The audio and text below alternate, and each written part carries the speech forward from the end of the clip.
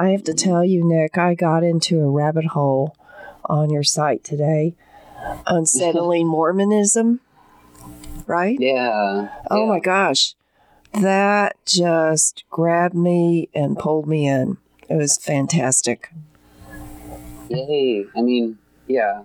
I always have mixed feelings because I'm like, good, that means I've done a good job. And also, that entire project is stuff that I was like, I wish I just didn't. I wish this wasn't a thing, so I, didn't have to / couldn't do it. You want to tell our listeners a little bit about the project? Yeah.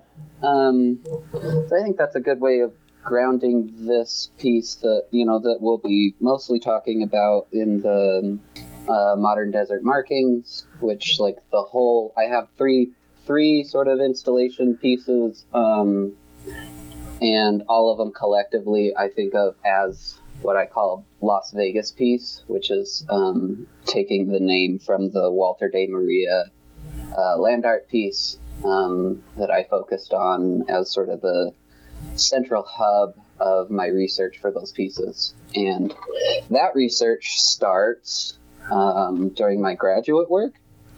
And so I am an ancestrally Mormon in Utah for the last 7.5 generations, 7-8 generations.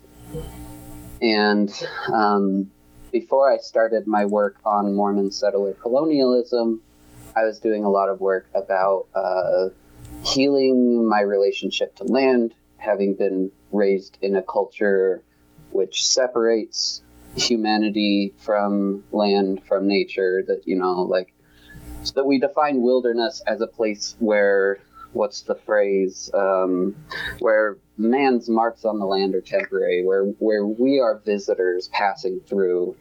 And then, there's just the whole idea of man versus nature and the nature-culture dichotomy, and that, we don't consider the canals that run through a city a natural thing, but we consider the rivers, they are, but it's the same waters anyway.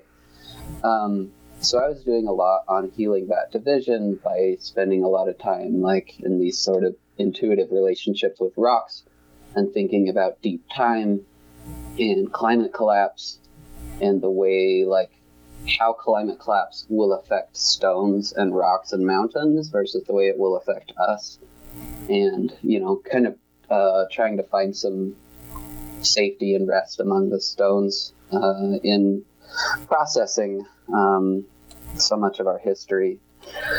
But living in Albuquerque, New Mexico, in Tiwa land, where, there's still a lot of strong Pueblo culture in this place, I started to recognize that as a settler colonist, I need to be questioning how I developed this relationship with the land that I come from in the first place. Why is my unmelanated, blue-eyed body living in the high desert in the first place, when clearly that's not where I evolved? That's not where my skin evolved. That's not where my language evolved. That's,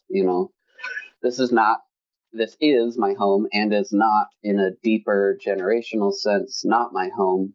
And so I started learning how my ancestors got here and as to why.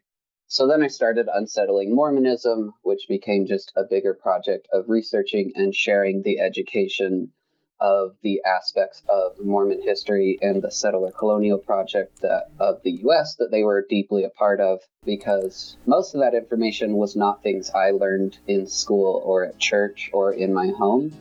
And so I wanted to share it with others in my community who also weren't taught their own history. A edited version of it, yeah. I'm gonna say it was very intentionally and selectively edited.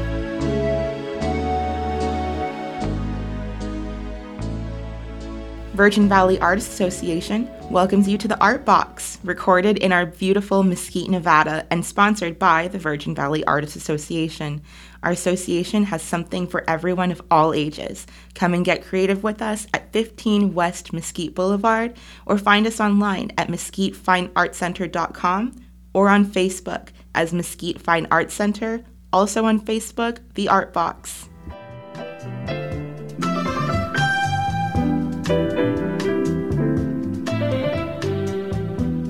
Linda, how are you doing on this wonderful, cool day in Mesquite? Glad to be here, Steve. And we have a friend of ours, Nick B. Jacobson. I met Nick as part of the Modern Desert Markings project at the Barrick Museum, sponsored by Nevadans for Cultural Preservation. And I was with Nick on a very cold and windy day. And we were at Walter D. Maria's? Yeah. Yep. Piece called Las Vegas or something like that, I think, where he took a bulldozer and created a square in the desert. I think it was 8 feet wide by 1 foot deep, and made a supposedly it was perfect square. And we went out to find it. And I will say that we thought Nick got lost because it was weird because as soon as you got over the horizon a little bit with all the creosote, I don't think you could tell north, east, west, or south, or where anything was. It all looked the same. Yeah. That was a easy to get lost environment. Oh, yes, it was. And it was a fun little trip out there, but it was windy. And so you were out, and I think Paula, Lois, and I were out with the drone. Everybody else, except the 4 or 5 of us, went back to the cars and hid. I didn't realize that. Yes, they did. And I was so excited when it opened, then I got to see your presentation, your part of the exhibit. And lo and behold, you did some video while you were out there. And yeah, it was windy. Linda and I are very excited to have Nick today with us. Welcome, Nick. Glad to have you. Thank you. I'm excited to be here. I'm just struck with some of your writing. I'm looking at a statement that says, "My body and my ancestors grew from stolen land, from the trauma of genocide and the trauma of justifying, ignoring, and gaslighting that truth. It is who my people are." Most of us don't think about that, but a lot of us share that same background, whether we're Mormon or Catholic. As my background was Catholic, I heard recently the Pope apologize to the people, Indigenous people in Canada. Did he? He did. Mm-hmm. Your words make us very thoughtful about all of our backgrounds. I feel the same way. Of course, I come from a life of privilege, not like Kennedy privilege, but I come from a life of privilege that I was white. And I've had certain advantages, and I'm happy about that. I am where I'm at, except I have that guilt, and you take to an nth degree, you take it further, and that's good because there's got to be somebody. But my question is, because I've often asked myself, how do I go on? So, Nick, how do you go on? Knowing that that's our history? Yeah. That's a really complicated question. It is a complicated question because I can't answer it for myself. Yeah. And that's what I think that's what's hard is even though we do all share a similar history, and there definitely is similar actions we can take, and it's also like very personal. Like for example, one of the ways that settler colonialism has changed this landscape is that we think of it all as the United States, and prior to that occupation and colonization, it was hundreds and hundreds of nations. And so in that similar way, as folks like us that really appreciate land and ecology and that sort of stuff, where people who are aware of that are more aware of the distinctions of all the different types of land that is occupied by the United States. And so just as each of our experiences with land is different, so too is what we do from here, given the history that created our relationship to this land. I guess one thing I want to start with is like that experience of guilt, which I think can be helpful and oftentimes is detrimental, because like James Baldwin has talked about how guilt isn't necessarily helpful. For one thing, it starts us thinking about our own feelings again,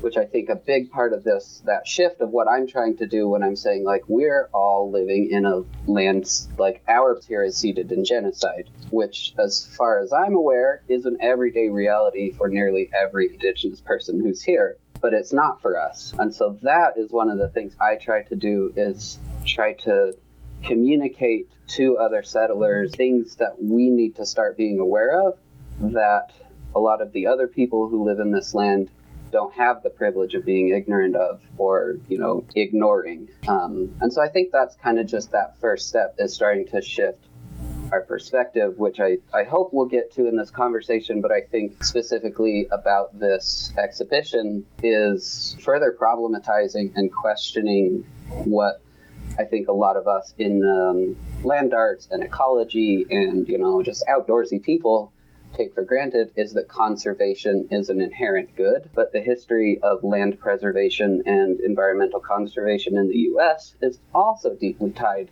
to white supremacy and the preservation of the U.S. occupation of this land. I write about, because in all of my pieces, I kind of took this analyzing the Mormon fort that helped to found Las Vegas, and then Walter de Maria's art piece, as well as all of the nuclear bomb craters that are just northwest of Las Vegas. Through that, analyzing those three things, that nuclear bomb landscape shares jurisdiction with a wilderness preserve, National Wildlife Refuge. And so I talk about how the co-management of a wildlife refuge between the U.S. military and the Department of Interior isn't really a contradiction, because, for one, the Department of Interior was established under the Department of War as another bureau to help with Manifest Destiny. And so they were born from each other. And so continuing on today, that nuclear field exists as a project to preserve the United States during the Cold War. And so it's sharing its preservation of these unique American landscapes, these indigenous landscapes under the U.S. government. They share a similar motive and a similar drive and a similar history, as I know is happening a lot in especially Nevada and some other parts of the Southwest. These national parks and monuments and refuges are beginning to be co-managed by indigenous nations and the federal government. But even that is, as when Deb Haaland got put in as the department secretary, she reminded us all that she is now taking the place, she's taking a position in which other people who have been in that position explicitly stated that their goal was to eliminate or assimilate all indigenous peoples. And so, yeah, that's one of the things I think as we move forward is shifting our awareness of how we see land, how we see our place in it, how we see our relationship to it, which includes conservation and preservation, and recognizing that there is a very specific history tied into all of those that is ongoing in many ways, like how the Indian Child Welfare Act is currently being potentially dismantled in the Supreme Court, which is a form of genocide, forcibly displacing children from one group of people into another. Basically, yeah, that's where we go from here, is just start by shifting the kind of unthinking assumptions we have in our relationship to this land and our place in it, and as well as what our future looks like here. So your art at the Marjorie Barrick Museum reflecting these thoughts was a video as well as a display, correct? Yeah, I have three pieces. One is a video that has some found video overlaid on video I was making out in the desert, Steve was talking about, out near the Walter de Maria site, as well as at the Desert National Wildlife Refuge. And then I have a flag that I made that is my interpretation of the first flag that was raised over the Nuwu land, now known as Las Vegas, that one of my ancestors helped raise, and that has these three ceramic platters hanging on it. And those platters are all made from clays that I harvested from Nuwu land, not in the Las Vegas area, but where I grew up in the St. George area, where the Shivwits Reservation is. Then I have an installation that's made of rocks from those three sites that I focused on, or just outside of them, because some of those places it is illegal to gather materials, which is another one of those things, because that's a long indigenous tradition, and now indigenous peoples struggle to practice their medicine gathering and hunting and stuff in their own lands because of these preservation laws. And that one also has a whole bunch of characters from the Book of Mormon and Mormon history that you can just buy online. that also talk about the anti-indigeneity and settler colonial ideologies that are central to the Mormon theology. Thank you for explaining that. I saw your exhibit. I thought it was fascinating. Do you do photography as well? I was looking at a particular, I thought it was a poster, and it had a nuclear bomb in the background and cattle in the foreground.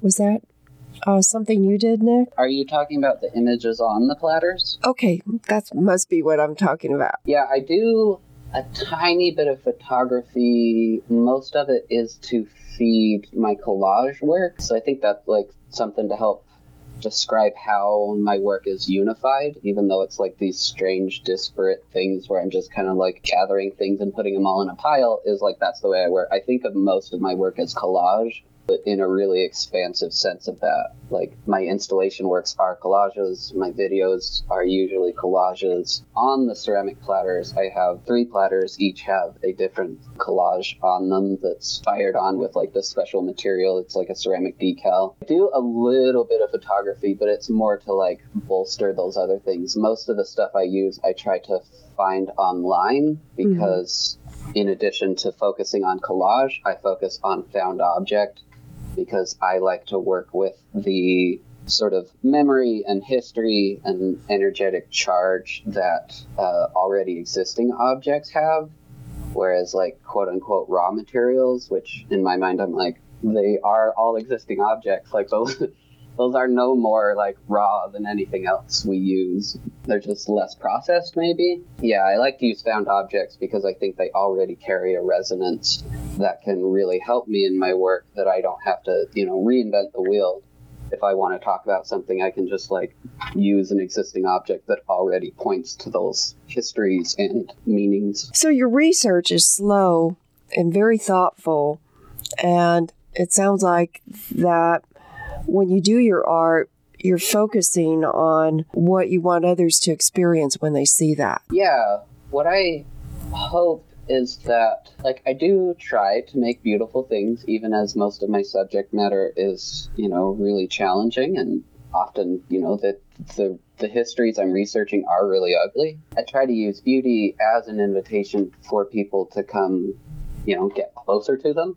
And then once you get a little closer, you start to see the unsettling and, sometimes horrific elements that I'm inviting people to consider. And I want to do that just because, like anyone who follows the news at all right now, no matter the news station you're watching, we all agree that things need to change. It's just what change is needed that we don't just all agree on. Yeah, between climate collapse and the epidemic of white supremacy in this country, and then like the, don't say gay and all the anti-trans and drag stuff coming around. Yeah, there's a lot we still need to work on as a culture and a group of people. And I think a lot of that starts with just shifting your perspective, which is, art has a long history of, in asking people to do, is just shift the way we see and understand and think. Right. I'm curious how you came to be where you are today. A child, were you this thoughtful? Was there a major event that made you start thinking about all of this? And when did you get interested in your art reflecting your feelings about your background and our shared heritage? I was raised in an abusive home. My bio dad was physically, sexually, emotionally, financially abusive. That is where now I trace back some of these understandings, because to me, as a white person who was, raised in a fairly homogenous culture, the place that I have the most experience with the patriarchal leaders of the group that I'm in using that power imbalance they carry abusively and violently, that's how I'm familiar with that experience. And through that visceral experience, I think it's become more accessible for me to understand more of those cultural abuses that are, normalized, because that's one of the things of abuse, is so often it is normalized, and, people who who end up in abusive relationships often end up going back into those abusive relationships because it just becomes a pattern that is, unfortunately, feels safer and more familiar than the hard work of changing that dynamic. And so I think because of that understanding, I maybe developed a sensitivity to like paying attention to those things. And then this more like research-based understanding started with the person I married. They were raised to be a woman, and they started telling me about like how uncomfortable it is to even walk alone, and how often they get like, threatened and yelled at from cars and just other people on the street. And one of my favorite activities is just wandering around mindlessly so that I can get lost, so that I discover new things. And, I love doing that. And so it was just such a surprise to me that I was like, you can't even walk by yourself comfortably. And so from there, like that sort of understanding of like, oh, the experiences I've had are not universal, and not everyone is walking around with the same kind of like somewhat safety and comfort I was presenting as, a straight white man. Yeah, it just sort of like kept growing from there. And I think one of the important parts that made me really start focusing on my own history is like, I kept learning more about police brutality and settler colonialism and patriarchy. As I started to learn more about those things is when I started to be like, oh, there's a lot of this going on, and like my experiences are not what other people experienced. And so what is my work in this? What do I, as where I come from, my history as a person raised to be Mormon, as a Utah, as a U.S. American, as a person who grew up in an abusive home, what's my responsibility in that? And that's when I started to get to like my personal history. I started to just go like, well, where do I come from, and what am I directly ancestrally responsible for? In the same way that we, kind of it's unthought that we get to inherit what our parents hand down to us when it's land or wealth or property or a couch. But we don't think the same way about the responsibilities for the histories that created us. I do this a lot, so I've had these discussions in many comment sections that people are like, oh, well, I'm just responsible for everything my great-great-grandparents did. And it's like, well, if they were handing down property, you wouldn't be questioning it, would you? Like, yeah, these are our responsibilities that we need to tend to. And I think that shift in like a lot of, especially Euro descendant settlers, it's hard for us to find out like what is our work in social justice. And that for me was like, it's focusing on myself, like learning where this stuff is in my body, in my family, in my culture, in my history, not so much, painting a portrait of Emmett Till in an open casket. Nick, I just want to say I'm so sorry to hear that you endured abuse as a child. That had to be terribly difficult. And you have turned that into good, into thinking about others and sharing what has happened to the indigenous people. So I thank you for doing that. Yeah, I'm grateful I had the support to be able to transmute that pain into this work.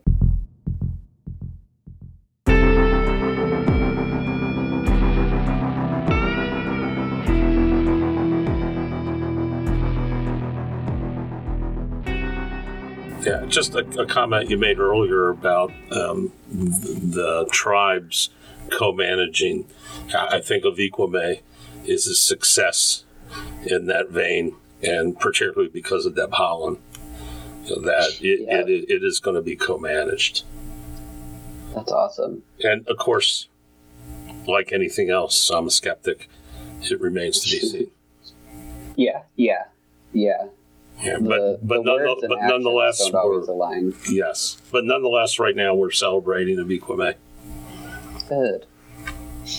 Yeah, that's like one of the things I was researching was that the Air Force was planning to take even more land out of the Desert National Wildlife Refuge, and how much of the activism and organizing from like the Nuwu organization on that like I think 3 tribes like a list, like send out, statements from their governments, and we're doing a lot of very bold organizing.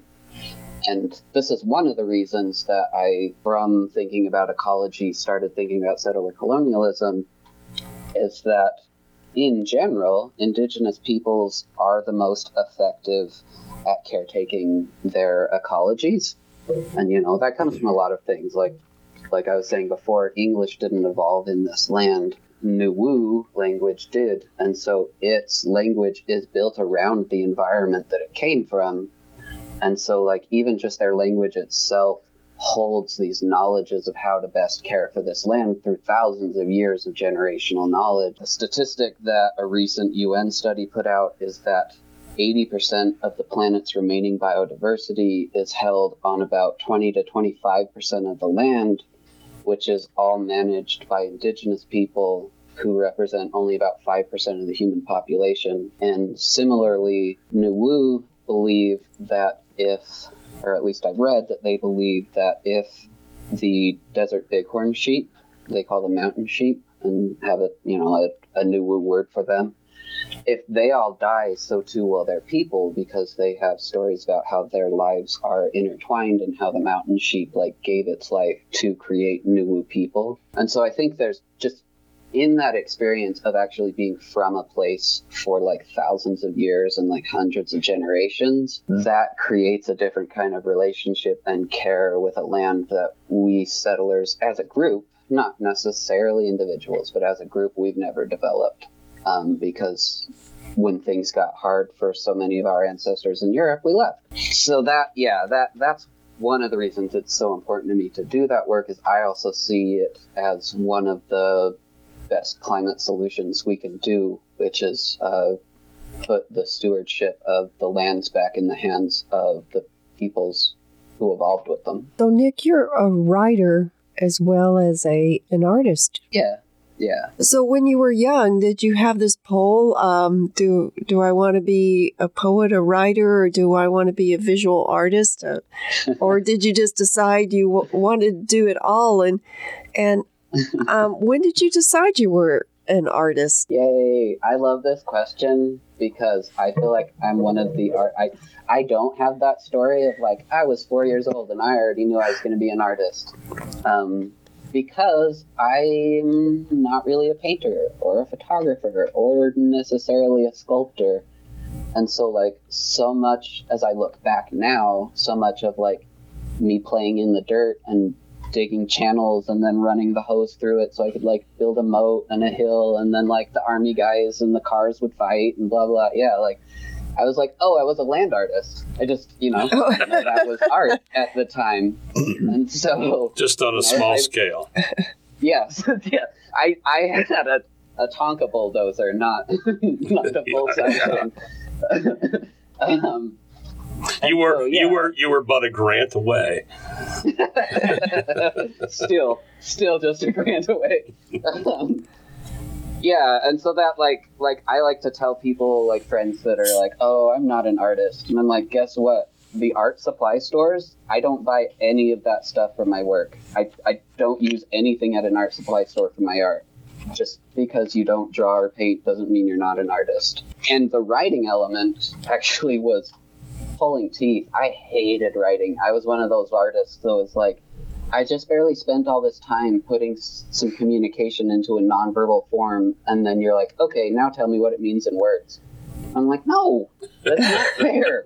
I developed skills in another form of communication, and if you're not going to try to understand that, but as so many things in my life, I got a little older and humble, and was yeah, we have lost a lot of our visual communication skills outside of advertising. Which so often works unconsciously, not consciously, the way I think we ask art to often work for us. And then because I started focusing on these really heavy and serious things, it felt irresponsible to abstract genocide, that feels like something that's I can put them in art, and I want to be sure that if you want to know more, there is some really specific, direct communication that is accessible for everyone. So yeah, when I was a kid, I think, I didn't ever want to be an artist. My first thing that I remember I wanted to be was a lawyer. I was going to go to Harvard, but all I really understood Say it ain't so. All I really understood about lawyers is that they made good money and got to talk in front of people. And like, I was already kind of, a teacher's pet and knew I wanted, I knew we were poor, so I knew I wanted to like help take care of my mom. So I was like, oh, I'll be a lawyer. And then I found out no one likes lawyers, and my middle child people pleaser self was like, oh, no, never mind. Gotta find something else. Okay, you're making me laugh too hard now. Yeah. So no, I had no idea what I was doing, and it took me till when did I finally get a BFA? I was 28. So yeah, my process has been slow the whole time. And your BFA is in ceramics and sculpture? That's what it says on paper, but the school I went to was almost exclusively pottery. So okay. I really got a degree in pottery, but yes, the paper says ceramics and sculpture. And you have a Master of Fine Arts in Art and Ecology from the University of New Mexico. I'm saying this because you are humble.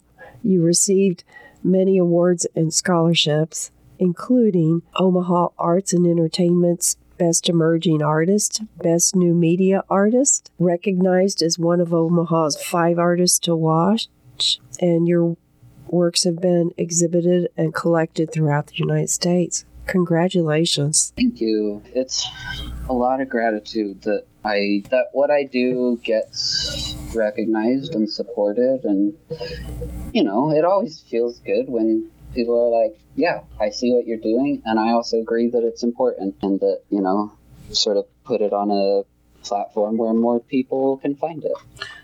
Yeah, I think that's a little more elevating than if I paint a picture of a landscape and somebody says that's pretty. He's teasing me because I just did that. No, okay. You're Linda, I wasn't, because you're a portrait painter. You are, Nick, she is an amazing portrait painter. Expressions are her specialty. I will pay you later, Steve. No, but what I was getting at was that someone paints a picture for it to be pretty. Okay. Yeah. And I think where Nick gets the extra boost here is, okay, I like your picture, but I also understand that it's made me think. Absolutely. Is that a little bit better to explain your, how you feel that someone is recognizing you? Yeah.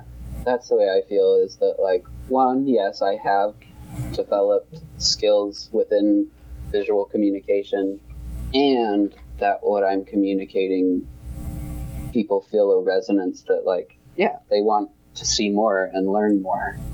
And yeah, there's just something that catches curiosity that stays with you, which I think is the most important thing you can do in art. Like, I've had mentors be like, if someone hates your work, that can be better than if they just think it's pretty, because, like, if they hate it, it's going to stay with them.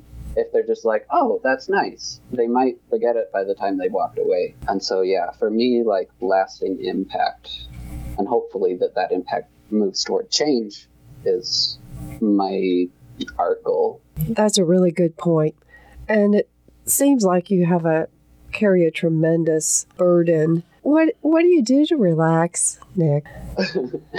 Yeah, I have accepted a lot of responsibility, and so I run an Instagram page. This isn't how I relax, but this is how I try to spread the burden. Oh, okay. Part of the education is also like, hey, this is a lot. A lot of people participated in the 500 years of creating these problems. I would love some support with it. Which I also think is the call that Indigenous and Black people and, queers have been asking for decades, is like, hey, we'd love some support. Yeah. But to relax, I think, I'd imagine this is shared among most of the artists and you all, is I like to be outside. I love I don't know, this I've spent much less time trying to put into words. Yeah, just being outside among trees and animals, like, just that feeling of spring happening right now. Like, Sure. There's just something that happens in our bodies that I think is just part of us being animals, that as the sun gets warmer, as the trees start to leaf, as like green starts coming up out of the dirt, it just does something in our bodies that is calming. Like I know there is like scientific research on that too, that, you know, just walking in the woods can improve your mental health. Yes. And for me, I think it's that, like, you know, I spend so much of my time thinking about these things, and I know they are very serious issues that I believe are extinction level threats. But at the same time, I can walk outside and the birds are still chirping. Like, I don't think they're not suffering, because like birds are experiencing mass die-off. And so like a lot of them are probably losing family and friends. But at the same time, like, you know, they just keep going. They keep living their lives. They keep doing what they need to do. And that, like, is a good reset for me. It's grounding.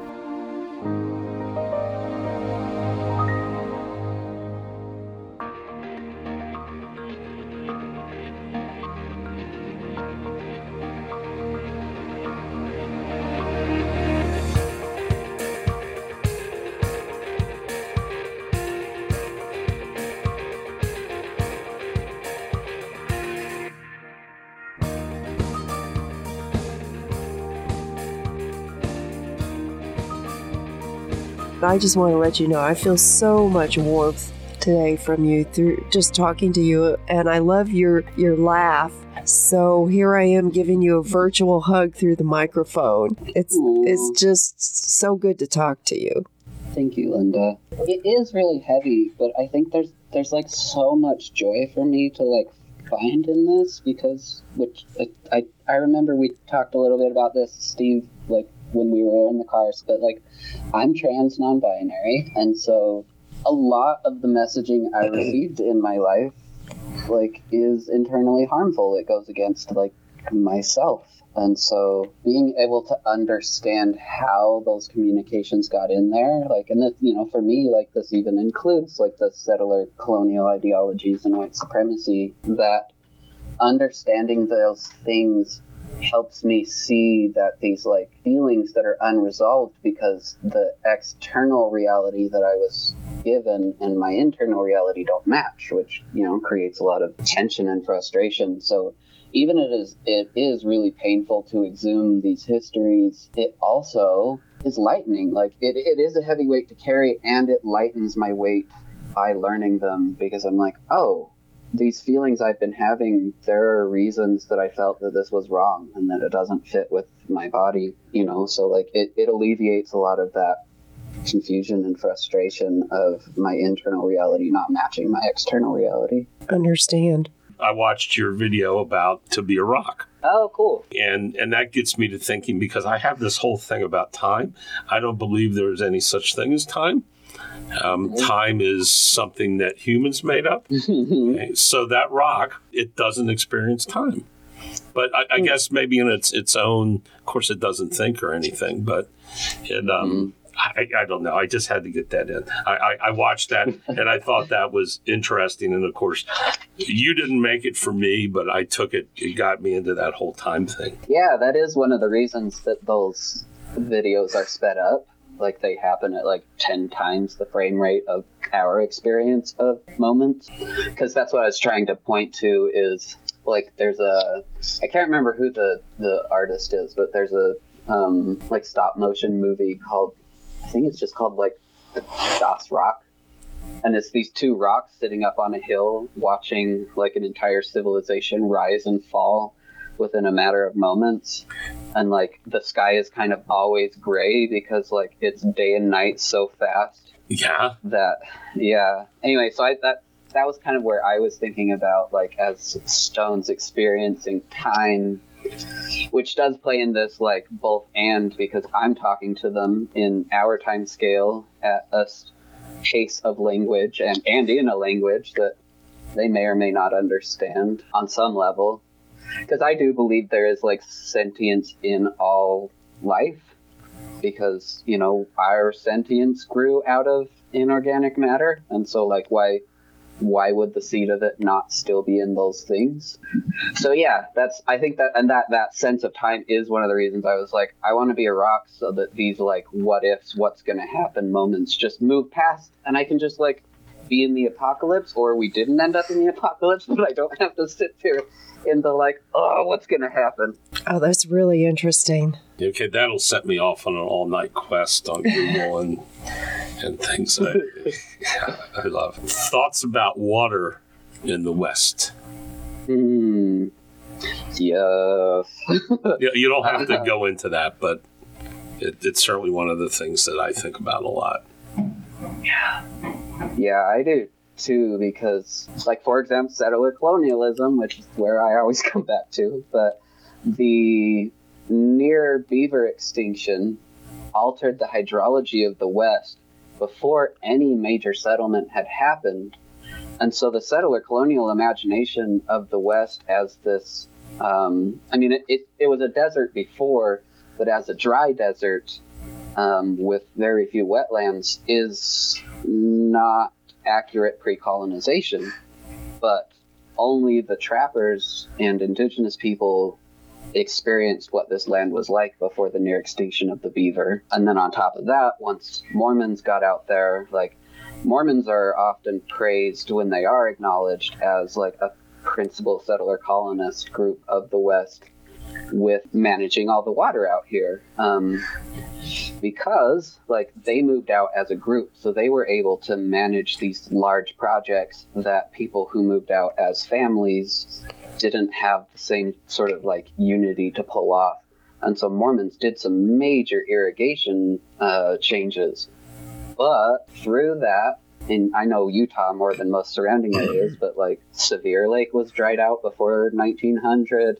Salt Lake is on its way to becoming a toxic dust bowl. Utah Lake has been poisoned for decades. They keep building what they call reservoirs, even though like the rivers and mountains from which those reservoirs are supposed to fill are in now like a mega drought, which is caused by our, fossil fuel usage. And so it's just these round and round we go. It feels a little, these are the parts, like Linda, you were talking about, how do I relax?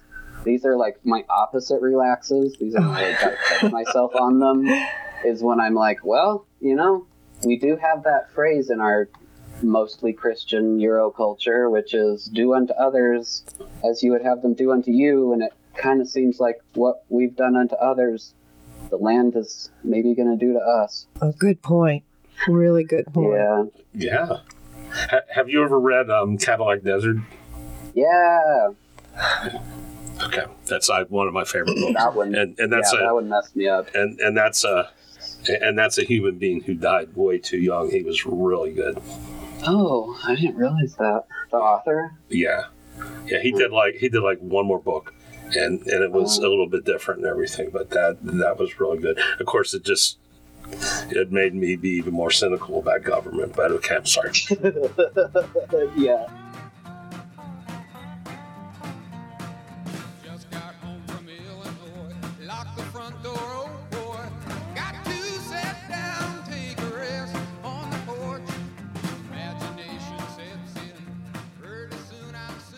If you could go back in the art world, where would you go and why? Yeah, I think that like mid-60s, early 70s would be the period I'd be most interested in seeing what's happening. These questions I am always hesitant about, like the going in the past, because like if I were in a different body, it might be super unsafe for me to go very far back. Or if I, dressed and presented the way I like to now, it might be pretty dangerous for me. But that said, there you go. And, I think we've had two females answer this question. They wouldn't want to go back because they said there was no opportunities for me then. Yeah. So why would I want to go there?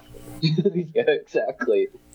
Yeah, so I think that's why like the 60s, 70s is the most interesting to me, is it seems to be the period when at least a handful of women were getting some features. And I think even though, like, yes, I believe that land arts is filled with colonial ideologies, and it was a period when a lot of that stuff was starting to be questioned, of like the commercialization of art, of this like object permanence of art, of like, the museum as graveyard, of like why do we make things so that they can be collected in perpetuity like what is the purpose of making art? I feel like, and especially because, again, like I was saying, I'm not really a painter or a traditional sculptor, and so like going back too far in art history, no one would call my art. And so the 60s, 70s is about like the first time that really started to blow up. Another, for example, is the first time in my art history classes that I was like, wait, whoa, that's awesome,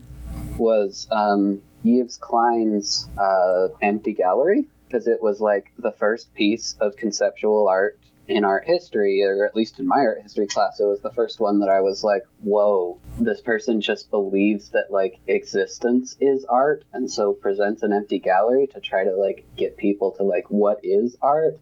I was like, wow, this is so cool. And then I learned about like Mark Dion, and he was like, oh, I dredged the Venetian River and put a bunch of stuff in cabinets. And I was like, what? You just found stuff and put it on display? Okay, I'm interested in this. Let's keep talking. Does your art totally support you financially now, or do you have to have a day job? Or Oh, he's already laughing. Yeah, I don't sell a whole lot. It probably is something I could focus on more, but that has always been a challenge for me. Earning money and making art aren't always synonymous, and sometimes they interrupt each other, because running a business is a very different side of my brain than the way I think in art making. And so that's always been a struggle for me, is that balance of like, okay, like as a potter, I went through that whole world and I was like, hey, I'm going to be a potter. I'm going to have that romantic dream. I'm going to have a rustic studio in my backyard, and I'm going to sip coffee till 10 a.m. and blah, blah. But then as I got deeper and deeper into that world, I started to see like, oh, this person's kind of still making the same pot that they got famous for 15 years ago. Oh, and yes. So now this like experience of exploring and creating and challenging yourself has been limited to a product that people recognize and collect because it's the famous thing of yours, like, because that's you now. And so that's the one they want to collect, not necessarily your new experiments that aren't fully figured out yet. And so that got me like, oh, I don't know that I want to do it, because that's going to turn this back into like a job, which is one of the reasons art was so attractive to me. Is it was like, it's not this production level monotony. That's so basically at some point I was like, I think I'm just going to keep a job. I'm going to let my art be what it needs to be. I'll probably have to support it a lot, but between challenging societal norms and making things that aren't a singular object, both were just like big challenges for me to earning money, not to mention that I grew up in poverty, and so like money mindedness was not given to me in my home. And, you know, as I assume we're all familiar, that's not really something schools teach. So there's also just like, yeah, I never really learned how to run a business. So I'm like, I'd rather just work for someone else and be pretty poor and be able to make art that isn't restricted by, you know, will this sell? Is this palatable enough that I will get a grant? Like, is it challenging enough to get a grant, but not so challenging that it scares away the board, kind of stuff? Sure. So do you have an occupation where you can think about your art when you're working, or do you have that where you can think about your art when you're working, or do you have to totally focus on your job when you're there? Yeah. So right now, since graduating grad school, I've been working for a potter here in Albuquerque who makes, mostly we make urns for like babies and pets, and she has an online store. And so, yeah, for the most part, that job allows me, my mind to be wandering and be in conversation with my boss, who we've been working together for like over 3 years now, so we're pretty close, and it's a small studio. So, yeah, I had plenty of time to like be in rich conversations like this with her, as well as like be able to be thinking on my own. But that now that pandemic has ended, and some of the like, you know, I'm a contractor there, so my taxes just like blossomed 50% more this year. And so this year I was like, oh, I can't afford to do this anymore. So I just got hired at a community college, CNM here in Albuquerque. So I start teaching this summer, which will probably shift some of my energy, but I spend so much time educating on my Instagram page that I think that's probably what will start to taper off, so that I consider that one of my like art forms, but I will probably just taper down on that and still be doing like the art making of like more visual art. Congratulations on your hiring as an educator. Will this be a first experience for you for educate? Oh, okay. Besides being a student teacher, this is my first, like, quote-unquote real job. My first post-grad school. It's the first job that I have to have an MFA for. Your students are going to be so lucky to get you. I'm really excited. I love being in the class. Like, as you may hear, I, too, like to talk. So, yeah. And I love teaching art because you get to teach everything. In art. Like, that's what's so exciting about it to me. And I think our friend Hickman, she really enjoys her classes and her students. Yeah. And I can see you being the same way. Yeah, I acknowledge it's probably going to take a lot of the time that I donate to my art now will probably be donated to my students now. But that's okay, because I also think teaching isn't, like, that's one of my things when I talk to my friends that I'm like, oh, I'm not an artist. I'm like, did you dress yourself this morning? Did you make decisions about your day? Are you creative problem solving the things that come up in your life? Those are all art forms. Those are all art skills. So, yeah, that's, to me, I really like teaching because it's like, yeah, these are all skills that you will use in the rest of your life, whether you decide you're going to keep making art or not. And guess what? All of you are artists. You all creative problem solve. I love that. I love the words you're using, creative problem solving. I always ask our guests if they feel they do a lot of problem solving in art. Coming from a math background here. That's our math teacher. Yeah. I loved my first year I taught. I thought, oh my gosh, I could do this without pay. I think you're going to just love it. And I'm so happy for you. Yeah, but don't donate your pay. Right. Probably want to keep a little bit of it.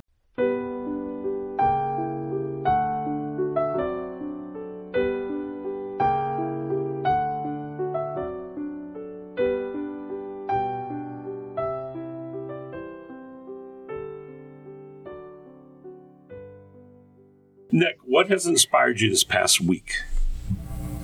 Well, my mom died on the 3rd. Today is her birthday.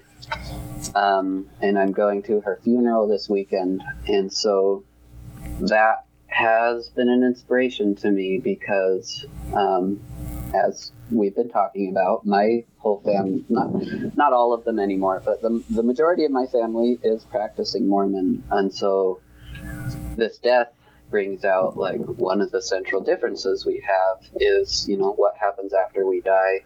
And because of childhood trauma and me leaving the path that my mom set for me, it's taken some years for us to develop a respectful relationship as adults. As, my teen angst had to simmer down and she had to expand what was acceptable for her children. And so, yeah, her passing has just been this really inspirational, while also obviously really hard experience for me of kind of letting go and leaning into, like, mutually leaning into I don't know with her, because Mormonism has some fairly strict teachings on how you get to be with your family after you die, which I, obviously don't share. And I believe, like, we rejoin our families more in the sense of my body decays and all the electricity and energy and material that I was made of goes back into that from which it came. And that's how I go back to being with my family in a much more broad sense than the people who gave birth to me and I grew up in the same house as. And so for me, I'm like, I can feel my mom with me now all the time because much of her energy was created in my body. So also sitting with the, like, yeah, I don't know. Maybe she did go to the heaven that she's always planned on going. And, yeah. So that's been my inspiration, is just, like, letting go of her and letting go that, like, yeah, I really don't know what happens after we die. Nick, I'm so sorry for your loss. Yeah, it's hard. she was, still in, like, not quite 70, so she's a little young, but that's something that everybody who's born gets to do, so it's an important part of living. Yes, it is. Do y'all want to share any of your inspirations? Do you have quick ones before we go? Oh, so you're going to ask us what's inspired us this week? Yeah. He's turning it around again. I know. I had that happen to me once before. My inspiring thing this week is I've been volunteering with a group of folks, and if you've been in Las Vegas, Little Red Rock. Oh yeah. And it's private land owned by Howard Hughes, and so the tribe there told them, you can continue to build houses, which I don't even want to talk about that. The desert tortoise sewer, that's not inspiring at all. But just that there's really good people who are up there giving their time to erase the graffiti that's been for a couple generations lathered on these rocks over top of cultural sites, petroglyphs, and it's been inspirational to me to work with these people. And there are families, there's couples who work. We're not all old people doing this, and they're up there. They're up there giving their weekend to turn these around. And I can I can feel the spirits when I go up there and work. So that's been inspirational to me. Nick, thank you for asking. Yeah, thanks for sharing. And Steve, you and Lois and your group have inspired me as well this week. And with what you've been doing, I've been following you on Facebook from the comfort of my home. But I know it's been tough work. It's been in the heat. You've been wearing those heavy mask, goggles. You've spilled, what do you call it? Elephant snot? Elephant snot. Spilled some of that on your back, and even though they doused you with water, you had a scab there, and you came back with a bad sunburn. You continually inspire me, Steve. Thank you, Linda. I had a great time. I've really been looking forward to this, Nick. You were an intriguing person from the time we rode on that butt-freezing day up trying to find a square. There's some people that swear we found it. I don't think we did, but we were in the general vicinity. But that's inspiring that somebody did that, and that land, it's been 50 years, has taken it back over. Yeah. Nick, thanks so much for being on today. I hope when you come through Mesquite sometime, you contact Steve and me, and I can give you a real hug, not a virtual hug. Mm-hmm. I really appreciate talking to you and enjoyed your warmth today. Mm-hmm. Yep. Thank you, Nick. Yeah, thank you too. I really appreciate this conversation. Thanks for making this space, y'all. So, and you've been on other podcasts, so you're an old hand at this. So I hope you're saying that they were okay. No, I really enjoy it. And I've been on like all the different ones I've been on have a different focus. And so honestly, I haven't gotten to do very many that are art focused. So I'm always excited when it's not let's just talk about settler colonialism. And I feel too much about that. So that's where all my questions were. Oh, no. I mean, it's a central part of my work, but I think here we get to wrap it into that because it's an art, we get to wrap it into why is this important to me beyond a change, that it is emotional, spiritual, historical.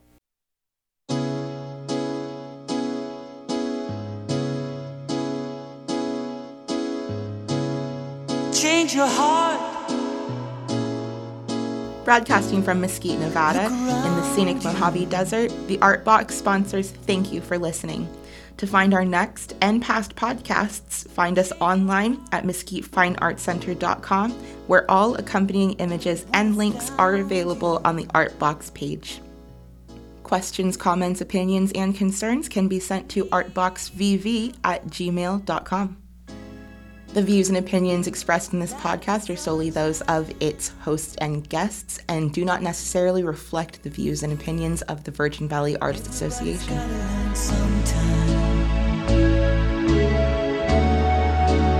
Everybody's gotta learn sometime.